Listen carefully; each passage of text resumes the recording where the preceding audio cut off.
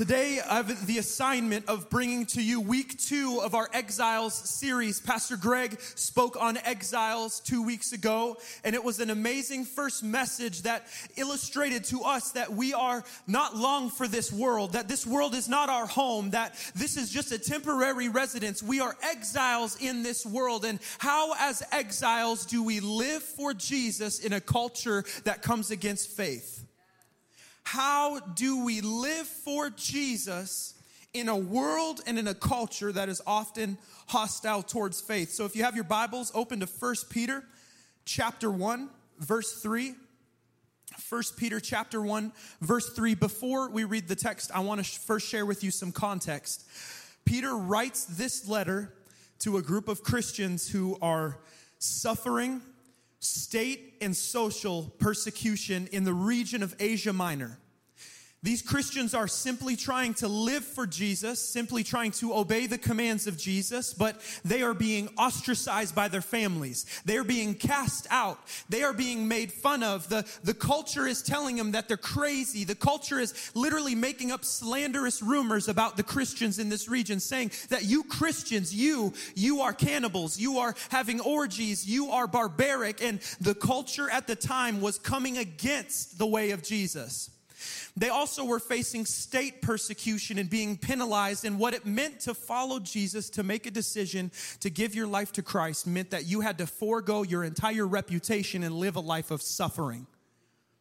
But there were still people giving their life to Jesus, and Peter recognizes the pain, and out of the pain and out of the turmoil and out of the frustration and out of the persecution, he writes a letter to these people saying, you need to rise up in boldness. You need to rise up in strength. And what the enemy does against you, God will protect you, and he will shield you, and he will guide you. And it's not of this world. What you're following is not just a life here in the flesh, but it is a life in eternity. And what you need to do is even though you're disenfranchised, even though you're alone, you need to remain true to your faith. Don't let the social pressure cause you to give up or to give in. Stay true to what God's called you to do.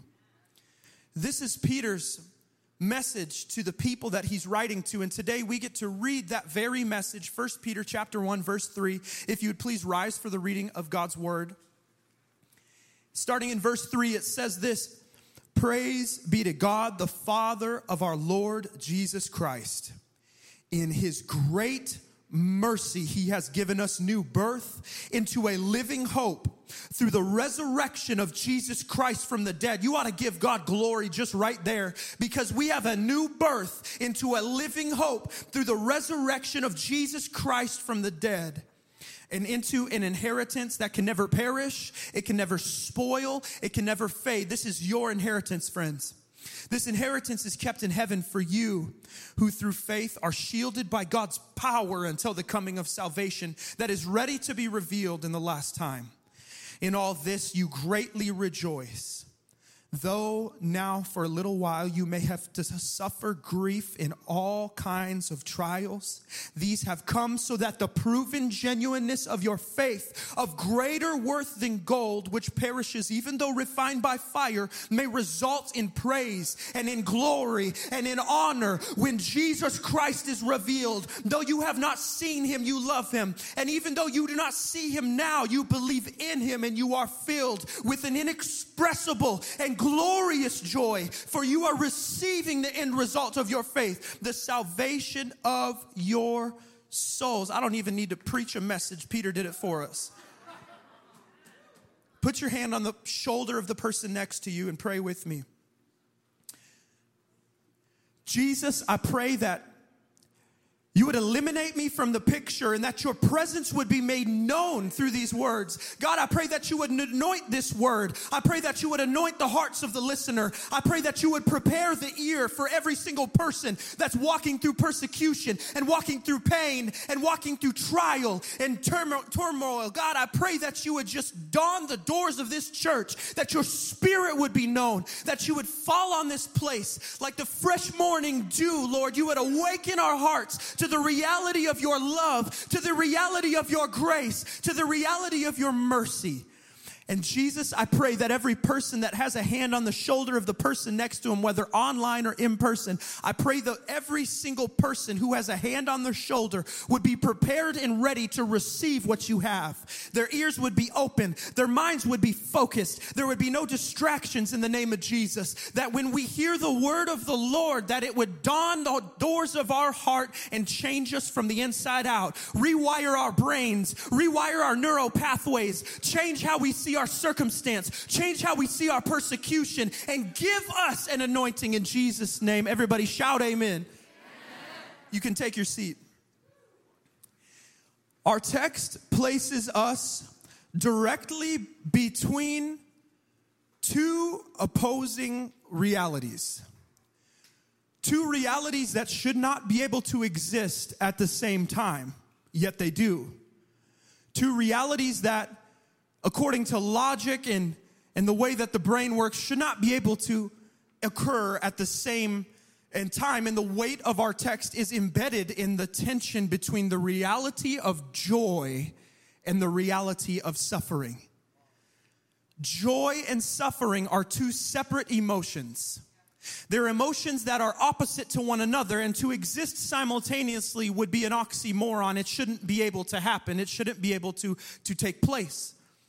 But the reality is, it does. See, if joy is a result of well-being, the definition of joy being great pleasure that comes from well-being, and suffering is the state of undergoing pain from hardship, then according to logic, it should be impossible to have joy while also facing a hardship.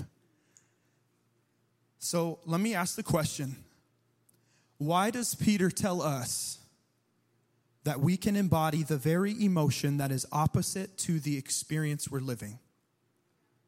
Why does God and Peter tell us that you can have joy while you're suffering?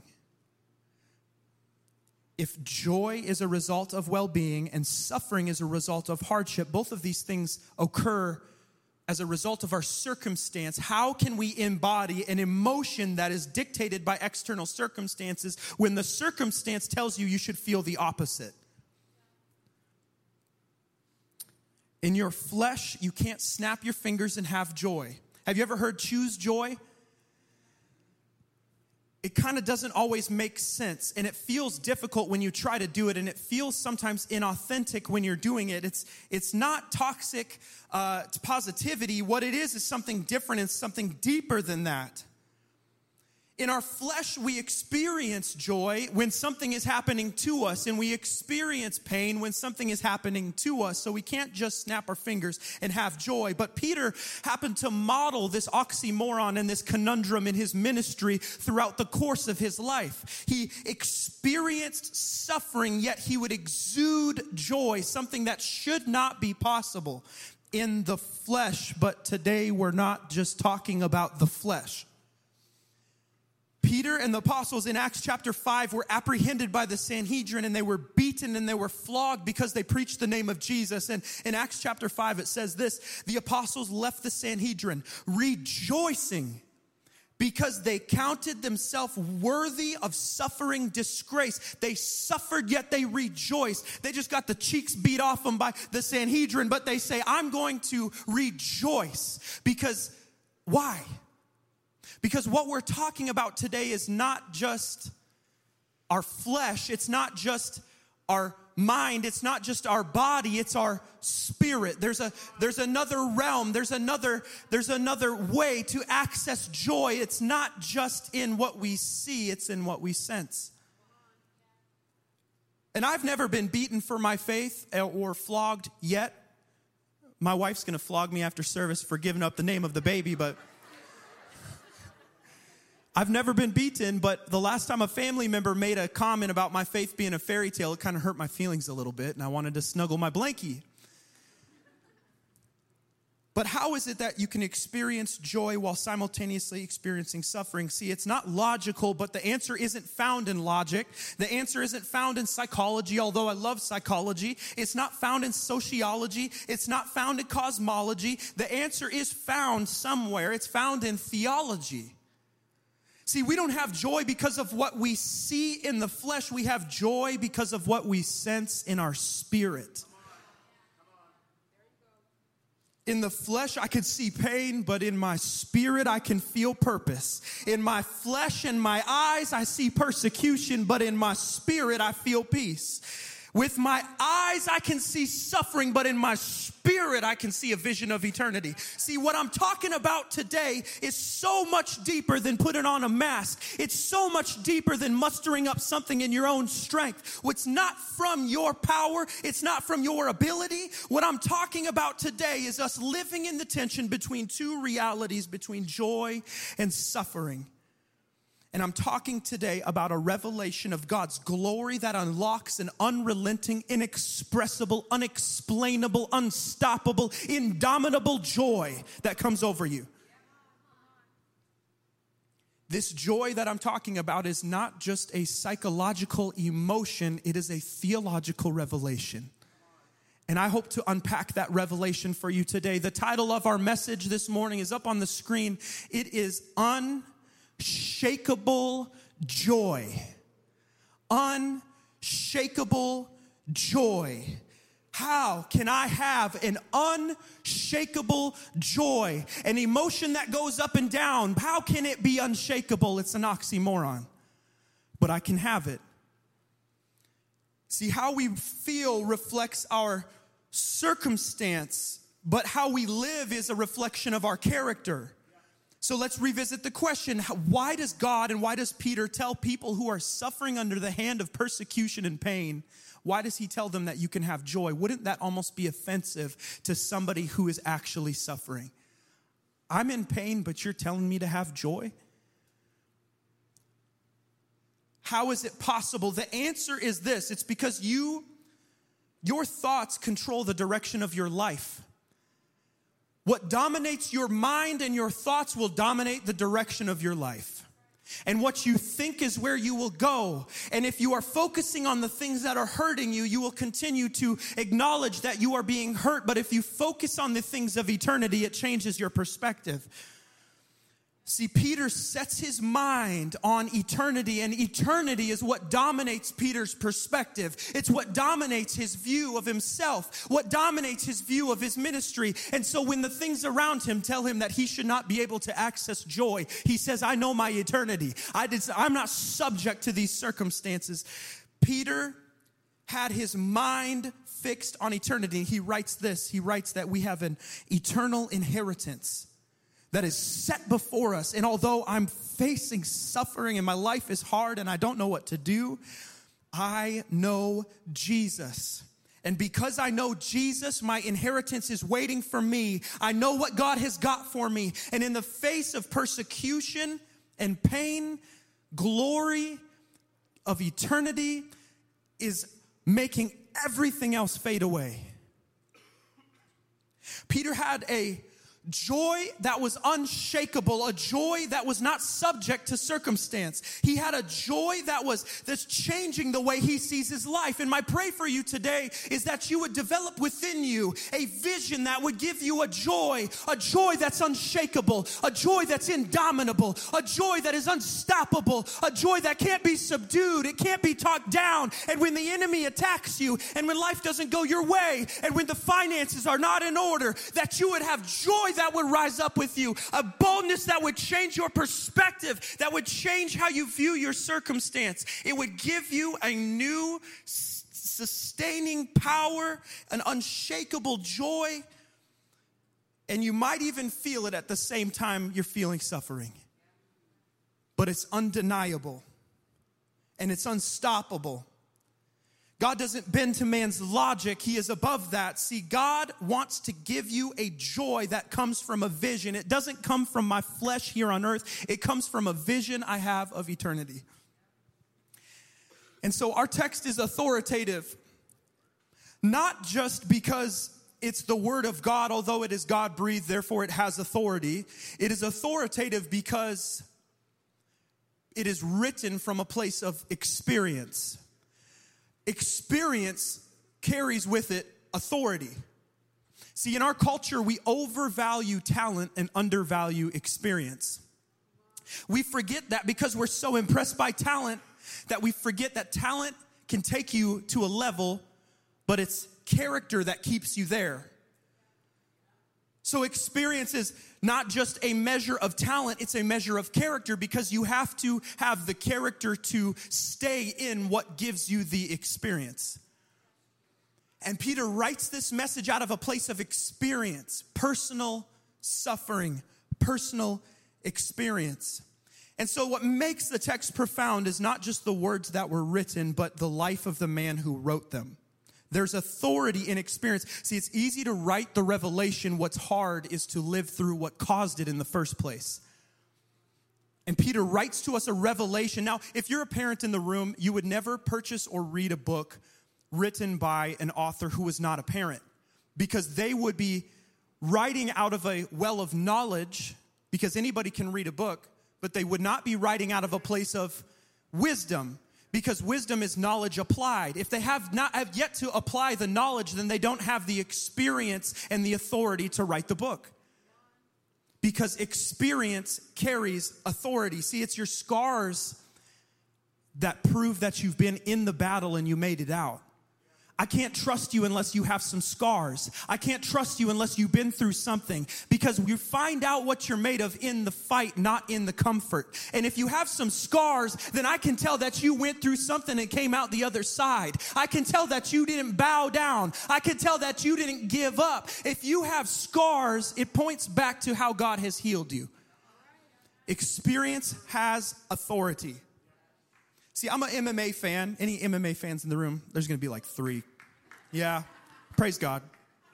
Glory to God. Now, I know it's kind of rough and tumbles, MMA. My son does MMA on my wife and I every single day when we try to brush his teeth. He does MMA.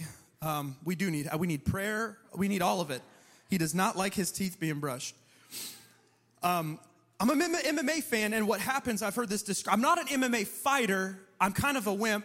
I wouldn't be able to handle it. But what happens in MMA with a new MMA fighter or someone who's interested in training MMA is they go to a gym and they pay about $150 a month on average to go to the gym, and they stand in front of a kickboxer for the first time, and they get punched and they get kicked and things like that happen. But it's when they get kicked in the leg that they find out what MMA is all about. See, it hurts to get punched in the stomach. It doesn't feel good to get punched in the head. But when you get kicked in the leg, it hurts significantly worse than you could ever imagine. There's just something different about it. I don't know why.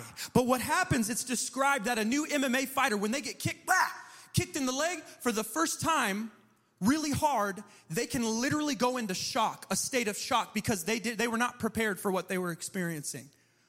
And they ask themselves this question: do I want to continue to pay $150 a month to stand back up in front of this dude and get this again until I develop the durability and the experience and the ability to withstand the storm so I can stay in the fight? Or do I want to save $150 a month, save pain, save my leg, go home, put an ice pack on it, snuggle a heated blankie with some Oreos, and play a video game?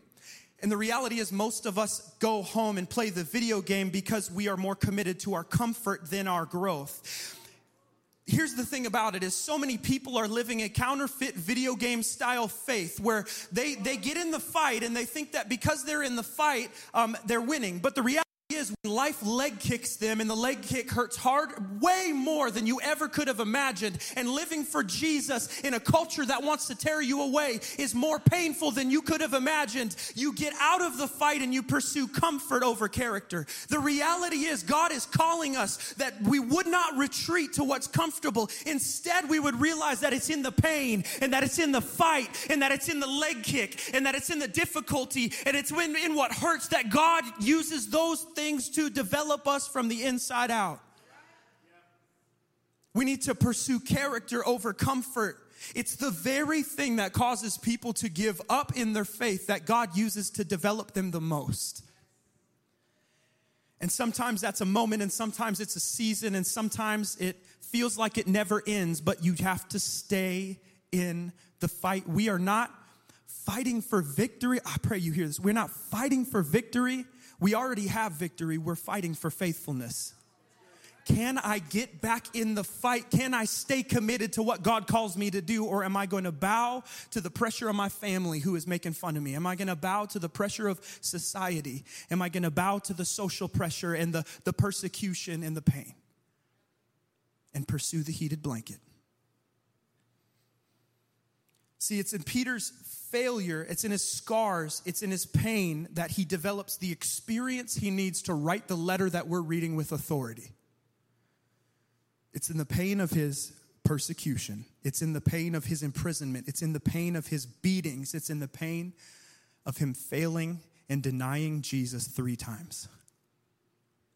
It's in what hurts him the most that God is using to develop him. We need to understand that it's in our trial that God has embedded what we need to accomplish his purpose that he's given us. It's in our pain that God is preparing us. Point number 1 this morning, the trial is the opportunity. Not your comfort, not what comes easy, not the thing that looks most appetizing, not the thing that looks most attractive, not the thing that looks most glorious. It's in the pain that God has embedded your opportunity to, as Peter says, prove the genuineness of your faith. The trial is the opportunity. If you're like me, you don't like to hear that because I'd rather go the easy route. But it's in our pain that we discover God's promise to stay faithful. God's promise to always be there for you and always be there with you, to never let you down, to never let you alone. It's in our pain we discover God's promise and his provision in his hand. When life leg kicks us and it hurts more than we could have imagined and we just want to give up and we just want to go home and we want to pursue comfort, it's in the pain that God has embedded an opportunity to get back up. See, many people get bitter because they get hurt. The leg kick hurt. The life leg kick hurt more than you could have imagined. And it's in your pain that you want to get bitter and get cynical and get angry and point fingers. But God is saying that I gave you a new opportunity, an opportunity to prove the genuineness of your faith, to rise up in what I gave you, to stand in boldness, to have an unshakable joy because you have a picture of eternity. The trial is the opportunity. This is my opportunity to stay faithful. How I feel reflects my circumstance, but how I live reflects my character. God give us the character to stay in the fight. God give us the character to develop experience, to not run away, to not be afraid, to not bow down to idols, to not bow down to the culture. Give us the character we need to stay in the fight and develop the experience to accomplish our assignment. See, in Peter's greatest trials, he faced his greatest opportunities. Peter is in the boat and Jesus is walking on water, walking towards the boat, and he calls unto Peter, "Come to me." And Peter, a fisherman, uneducated and unprepared, steps out into what should be certain death of drowning. In obedience, he walks towards Jesus on the water. What's amazing about the moment is not that Jesus walked on water. It's Jesus. He should do that.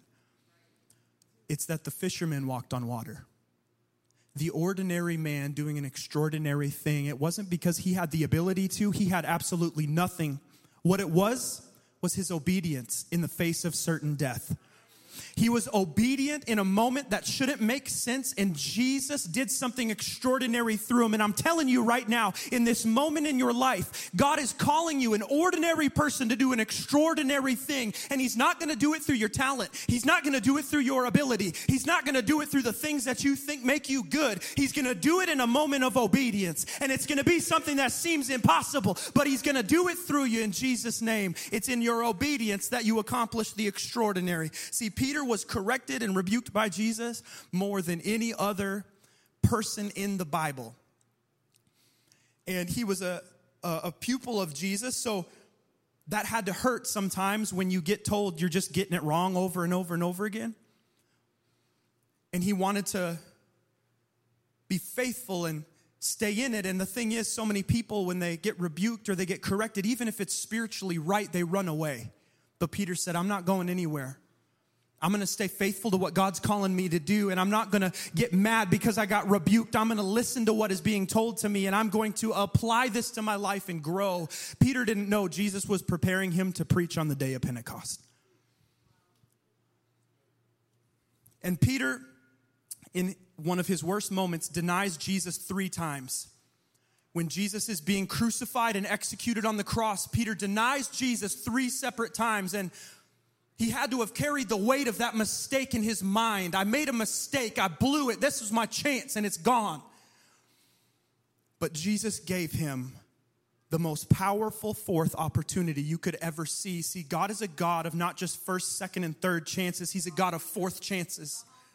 And Peter didn't walk away from the ministry like Judas. You know the story. Judas makes a mistake and abandons everything.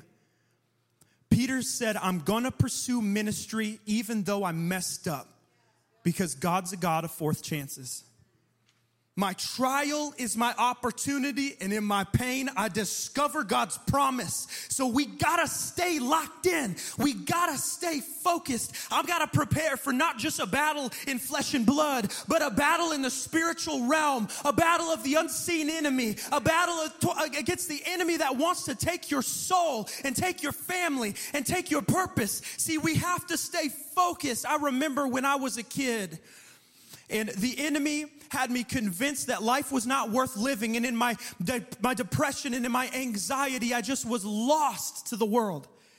And I remember feeling like in my nihilism, in my atheism, in my agnosticism, that life just wasn't worth it. And I remember wanting to take my life, and I remember wanting to give up. And I remember thinking it's just not worth another day. The reality is I was diagnosed with cancer 2 years ago. And I remember getting the bill thinking, I don't know how I'm going to pay for this, let alone is this going to kill me someday? Is the cancer going to come back? And I remember when my church fell apart 3 years ago, and the enemy thought he had me down and out, convincing me my ministry career was over. But I got to remind somebody today, and I believe this is my assignment. Jesus whipped him back then. He whipped him 2,000 years ago on the cross, and he's going to whip him again today. No matter what you're facing, no matter how the enemy comes against you, no matter what you're dealing with, God is triumphant. And God is calling you not to fight just for victory, but for faithfulness. Get back in the fight. The trial is the opportunity. But how do I stay motivated when my circumstance is causing me in my emotions to feel nothing but pain and turmoil and discomfort, and my marriage is on the rocks, and my kids are walking away from Jesus, and I got the diagnosis from the doctor, and my family has abandoned me, and I'm depressed, and I don't even want to get out of bed? How do you stay motivated? How can you possibly stay committed when you just feel like the world is coming against you? And there's this interesting thing about motivation. Motivation is what causes you to act. See, it's not discipline. Discipline is what comes after you've been motivated to be disciplined. So discipline sustains you, but motivation is what launches you into something new. And today we got to launch into something new. Motivation, you're motivated by something. It's always an emotion, and there are many emotions that motivate us to action, good and bad. What's amazing about motivation is it can cause an ordinary person to do an extraordinary thing with the right motivation. See, one of our most powerful emotions that drives motivation is inspiration. What can inspire us to be motivated to do what seems completely impossible, to have joy while having suffering, this oxymoron? One of the greatest ways to develop inspiration, to have inspiration, is to cast a new vision. So we're not motivated because we don't have vision. And my hope today is that we would unlock and uncover a new vision, an eternal vision that awakens our motivation, that awakens our body and our mind and our heart to something new. Point number 2 today: eternal vision awakens mortal motivation. My body is not good enough. My mind is not good enough. I have to trust that God's going to give me something, not just in the flesh, but in the spirit, to stay committed in the flesh. We need an eternal vision. See, Peter had a vision of eternity that awakened a mortal motivation to do what was absolutely impossible. Peter came from suffering. He was beaten. He was tortured. He was imprisoned. He was chased out of town. He was ostracized. But what he didn't know is what would come 2 years after writing the very letter that we're reading today. Emperor Nero in 64 AD in Rome would launch a great persecution against the Christians. And he would viciously murder and kill and torment Christians throughout the city in public spaces. And amongst the victims under his hand of persecution were Peter and Paul.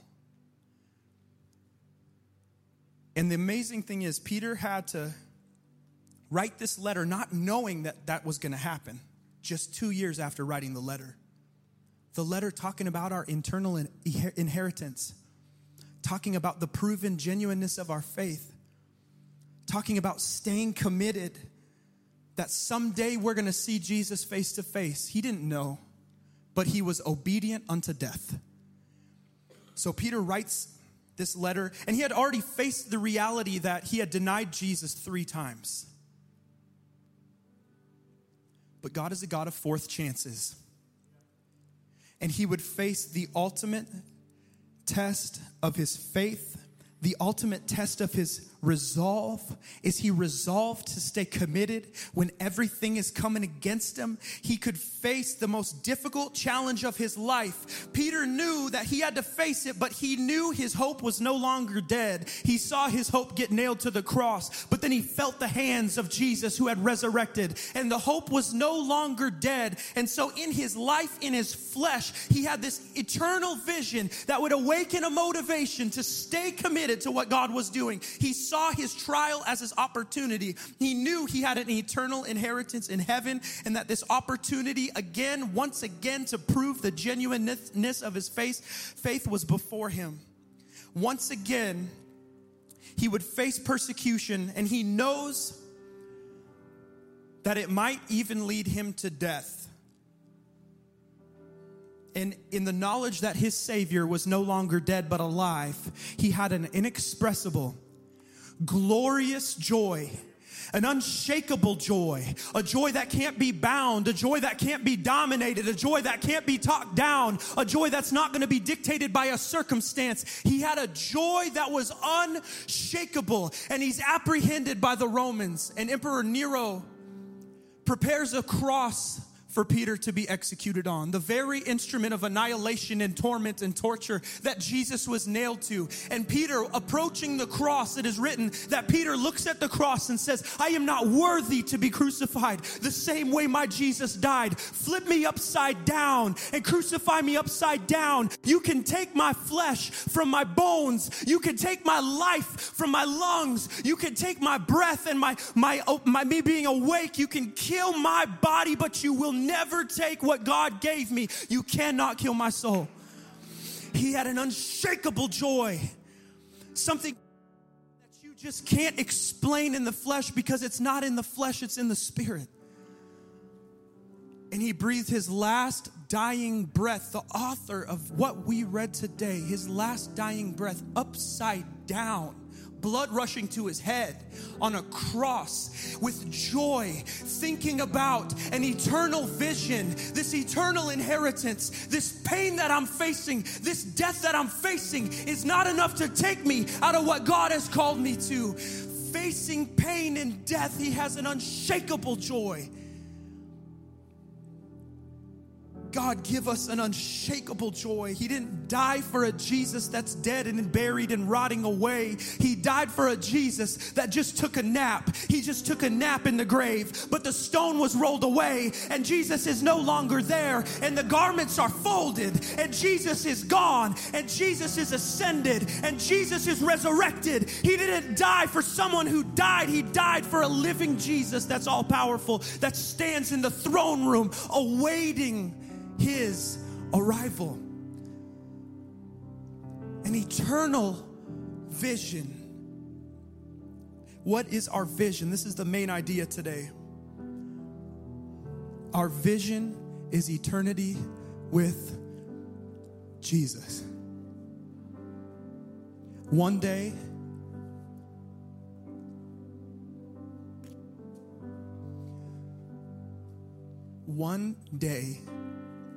I'm going to stand.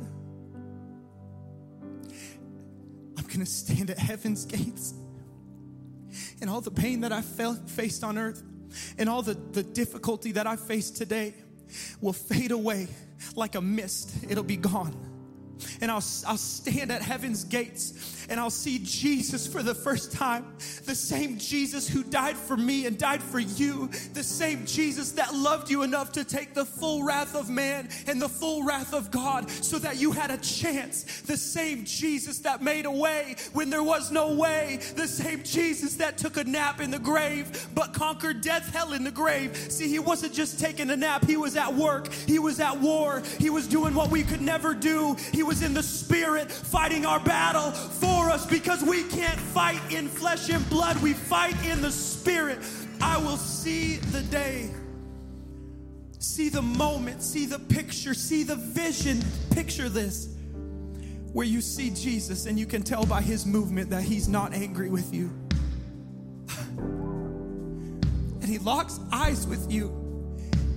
And he's been proud of you the whole time, even in your worst pain and your worst failure. And he loves you more than you could imagine. And he paid a way where there was no way. And he says these words to you, well done, my good and faithful servant.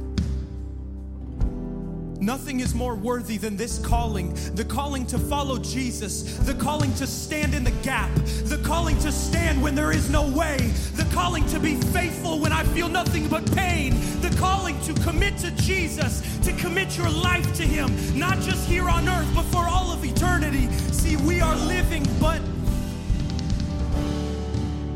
a temporary life. And one day this room will be empty. And one day your home will be empty here on earth. But we're not talking about the flesh, we're talking about the spirit, because your home is not the box that you live in when you drive home after work or after church. Your home is in heaven, face to face with the eternal Jesus that loves you more than you could imagine. And what I'm calling you today, somebody in this room, even just one person, that you've never made a decision to follow Jesus, that God would knock on the door of your heart. Or if you've made a decision and you have not committed your life and you have not pursued him with all your might, that you would remake a decision and make a declaration to stand in the gap and say, no matter how I'm feeling or facing, I'm going to stand for Jesus. And so make a decision today. Today is your opportunity. Right now is your opportunity to stand for Jesus and make a decision to follow him for the first time, or to re-follow and recommit your life to him on this Sunday morning. I pray you would arise with boldness in this moment. Everybody bow your heads, close your eyes. If you want to make a decision to follow Jesus for the first time, or you want to recommit your life to Jesus, I pray a new boldness over you. I pray that you would stand up with faith. And I pray in this moment, on the count of 3, that you would open your eyes and look at me and raise your hand. 1, 2, 3. Glory to God. I see you. I see you. I see you. I see you. I see you. Glory to God.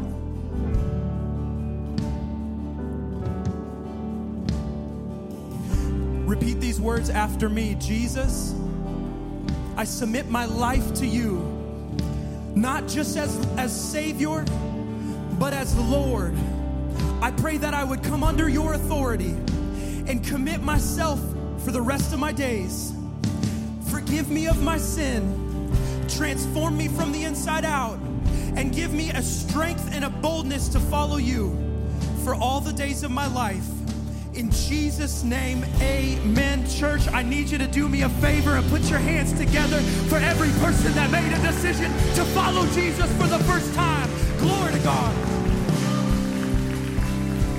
We're not done, church. My prayer for you is that you would develop an eternal vision, a vision that changes how you see your life a vision that gives you immortal motivation, where you start seeing your trial as your opportunity. And so my prayer today is that you would get out of your comfort zone, that you would rise up in boldness, that you would stand up in faith. We're going to worship God together. And what I want you to do is, if you want a new touch from the Holy Spirit, if you want an eternal vision that changes the way you see your life here on earth, I want you to come to the altars, every single one of you. I want you to step out in faith.